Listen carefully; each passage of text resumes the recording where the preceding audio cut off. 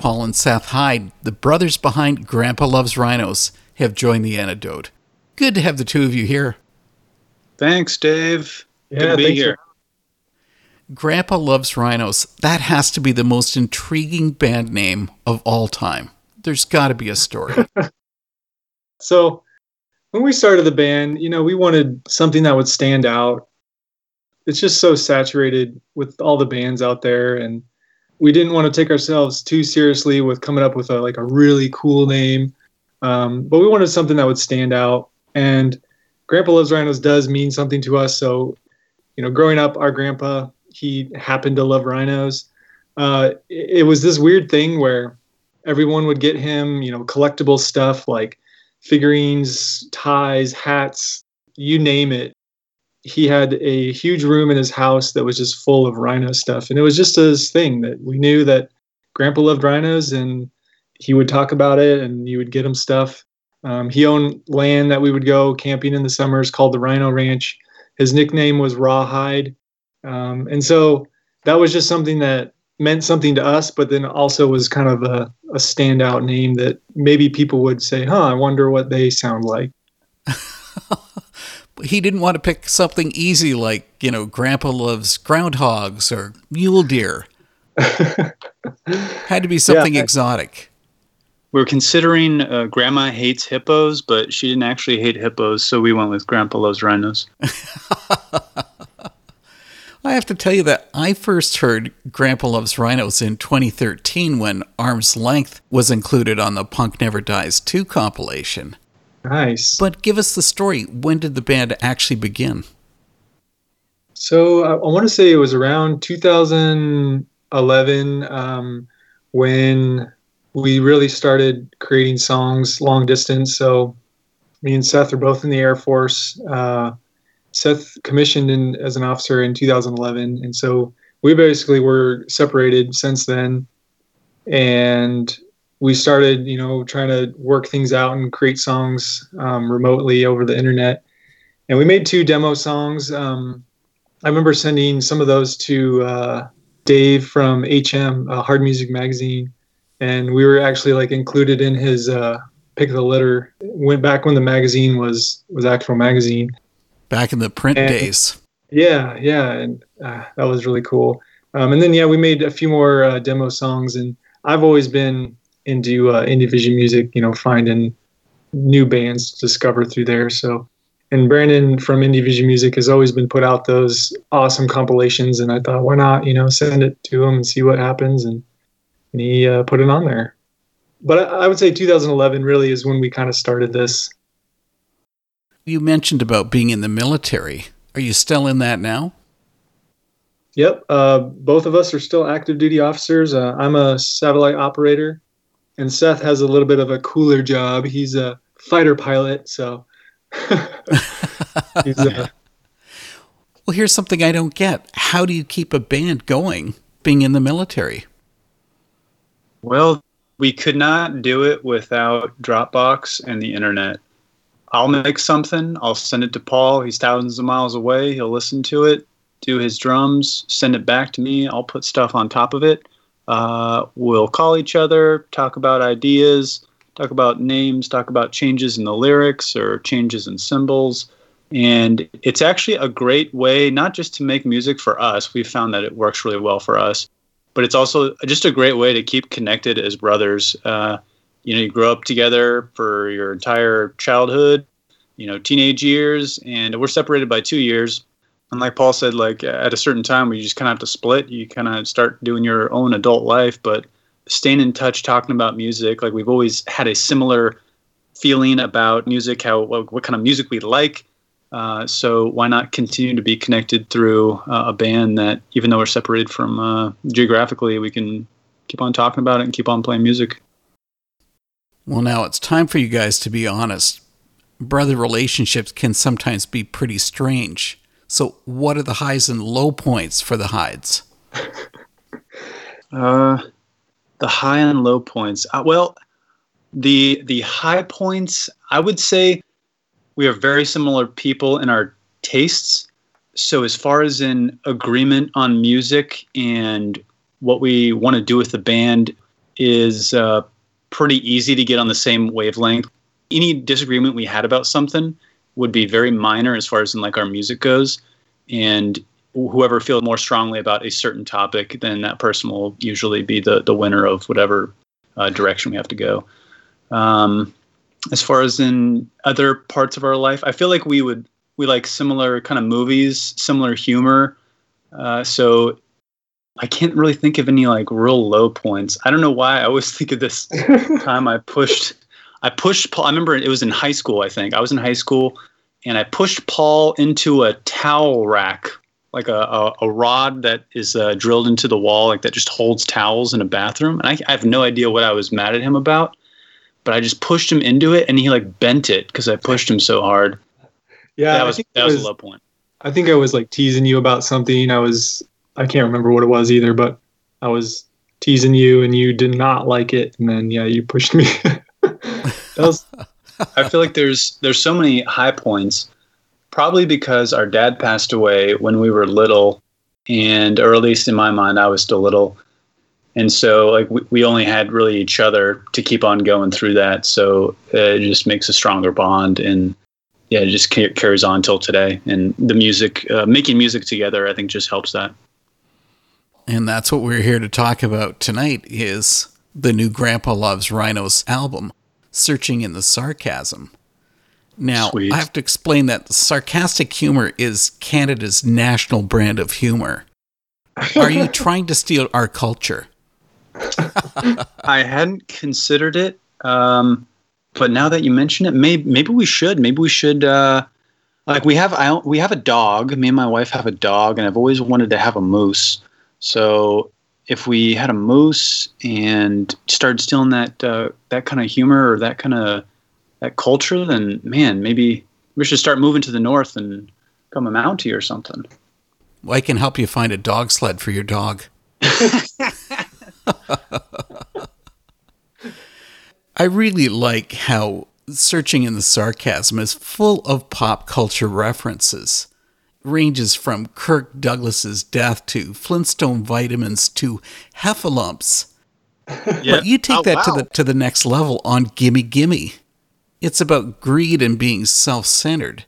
Why did you feel it was important to write the song?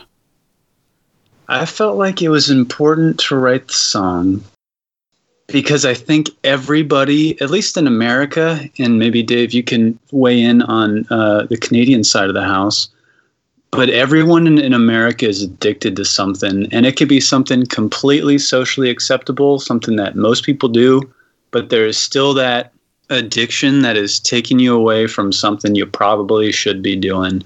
After we made this song and I played it for my wife, she went, "Oh, is that song about me?" And I said, "Well, no, but I mean, it's kind of about everybody. Like everybody is got something there that they do that just gives them that like rush, and even how minor it might be, but it might be taking them away from something else. Like for me, Call of Duty. It's tough to just get off the Call of Duty because man, it's so fun, but it is a huge waste of time. Huge waste of time. And I'm addicted to my phone. I think whether it be Spotify Imgur, which is like the hilarious meme app. Got to spend time doing that instead of like reading something or learning something or improving. The reason I made this song is hopefully to remind people like what if I maybe don't even realize that I am too invested in that is detracting me from something else. You know, I really love how Grandpa Loves Rhinos bounces through genres. Pop, punk, rock, emo. But I need to know, like, do the two of you have a preference? Yeah, I mean, I think it's just because we like it all that it kind of comes out in our music. So, you know, we were heavily influenced a lot by the kind of the early 2000s.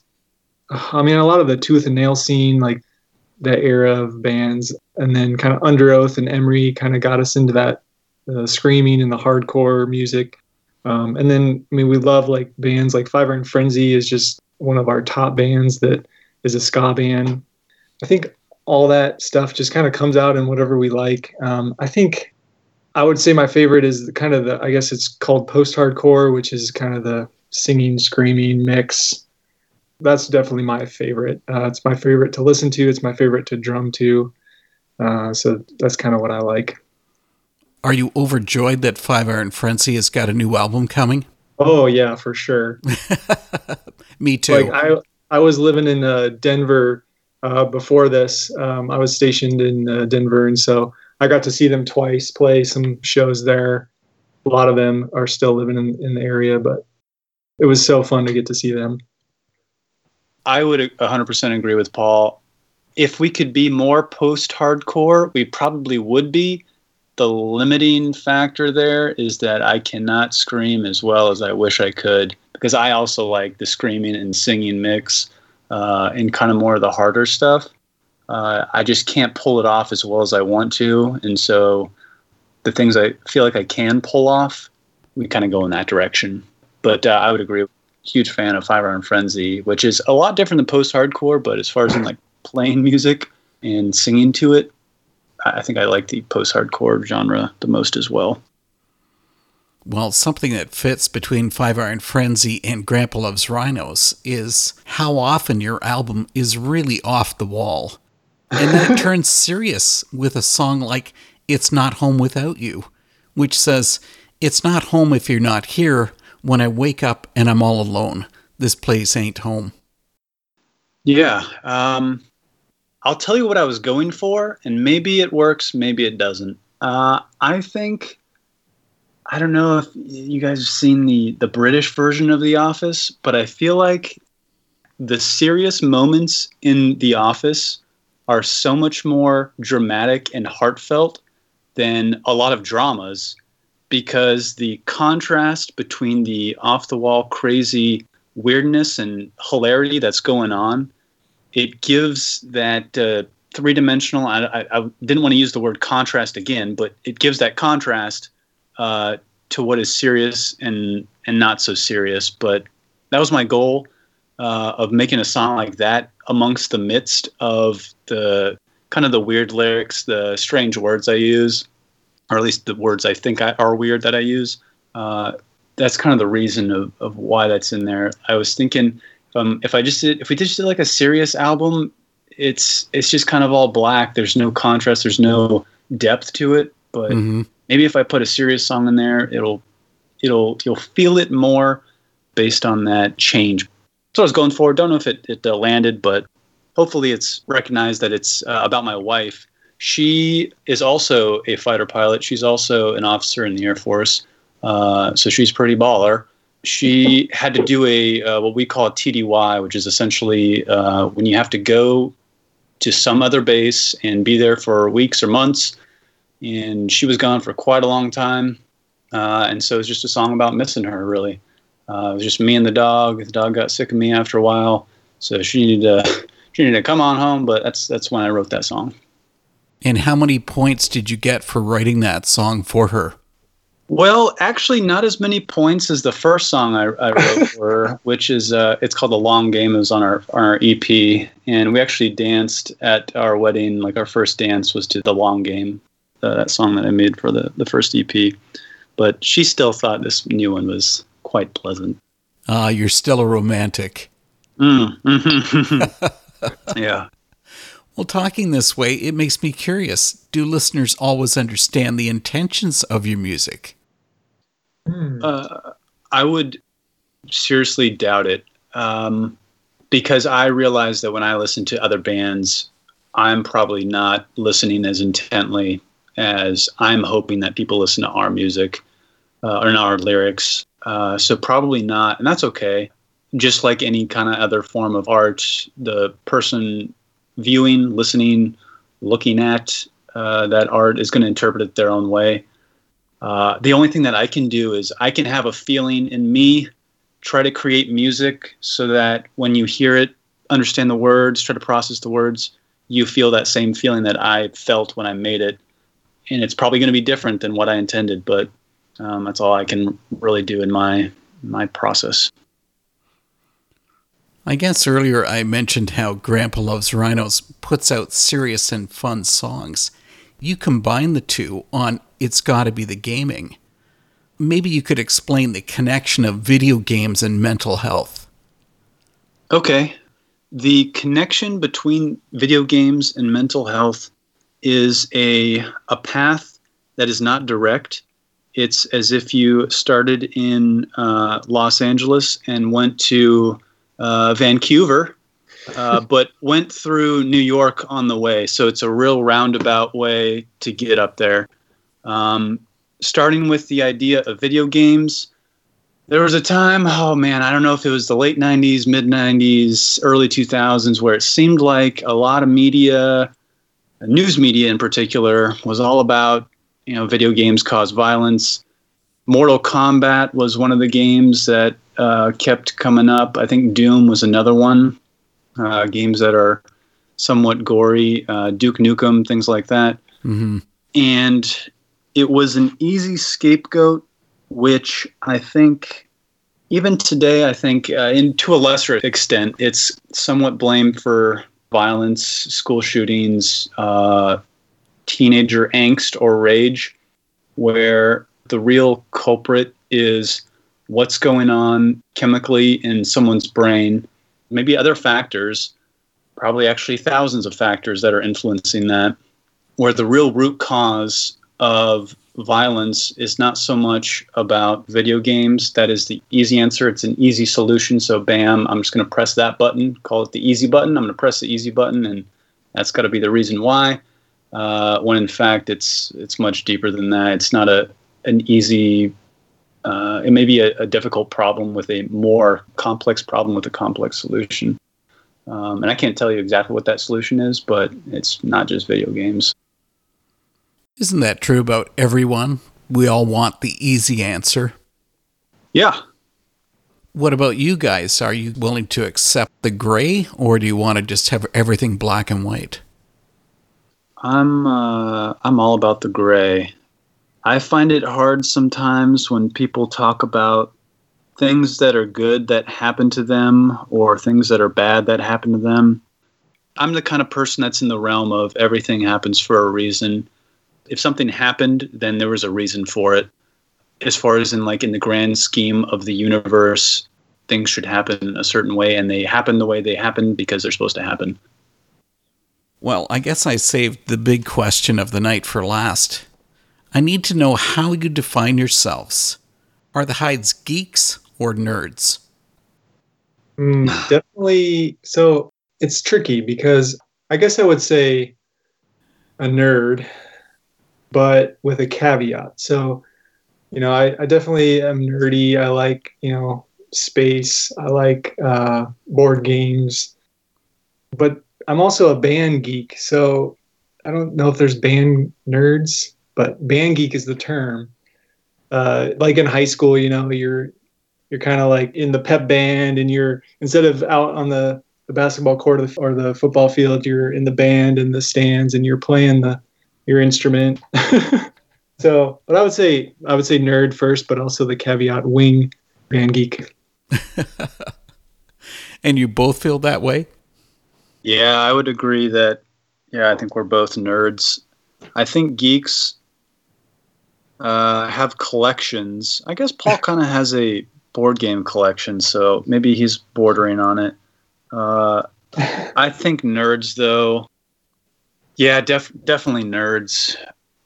That was a good question because I hadn't considered that. I feel like I'm in deep psychological thought right now about the geeks and nerds. Yeah, we'll cover nerds that make music. Yep, that's us. We've talked about your music, and of course, all of the artists that come on to The Antidote are really coming at it with a faith-based perspective. How does that fit with Grandpa Loves Rhinos? Seth and I both are Christians. That comes out as just kind of in everyday life. So in our music, we have that perspective, but I mean, anything we're experiencing is going to come out in our music. So especially with lyrics, and maybe Seth can talk a little bit more, but I think a lot of times it comes out in a covert way. It's not very overt as far as like worshipful or anything, but A lot of our lyrics and our songs have an underlying faith perspective. There is something, worth believing in, and a way to look at this world with, God as the center and Christ as our Savior. So it's just not as overt, I think, as many of the other faith-based bands out there. But as people, that is important to us. It's just going to come out naturally. If you imagine just a blank white piece of paper and you have a pencil, if that pencil represents like our lyrics, you could draw a cross, one line down and one line left to right, and that would make a cross.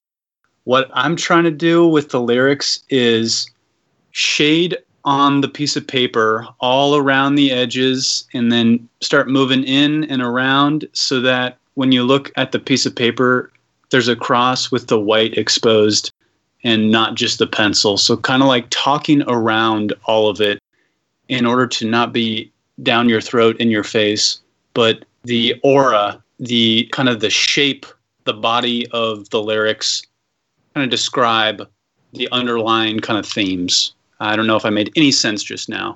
The best song that represents that, I think, is Why Do You Have to Die? Like you mentioned, the pop references in the beginning, the first verse is about Spartacus, why do you have to die? Is it just because the director wanted a complex storyline? And then the second verse is actually about a neighbor. Her husband died from a heart attack. I was trying to create a metaphor between him and literally their clock in their home that stopped at the exact same time that he died. There's also the element of our dad who passed away, like why do you have to die? And then thinking about all of the things I've just said about why do you have to die, hopefully you can get some implication about if these guys are a Christian band, I wonder if they're talking about Jesus. The answer is kind of what we talked about before, as far as in everything happens for a reason. It's sad, like you're struck with grief, but in some way it was supposed to happen and there was a reason for it, as terrible as it is to accept. But with Jesus, hopefully that reason is very clear. That's, I think, the best example of how we're trying to do our lyrics, do our messages, and create a picture for what we represent. It's been great to have Grandpa Loves Rhinos on The Antidote. Guys, thanks so much for coming for this talk. Thanks, Dave. Appreciate it. Yeah, thank you so much. It's been an honor to be on here.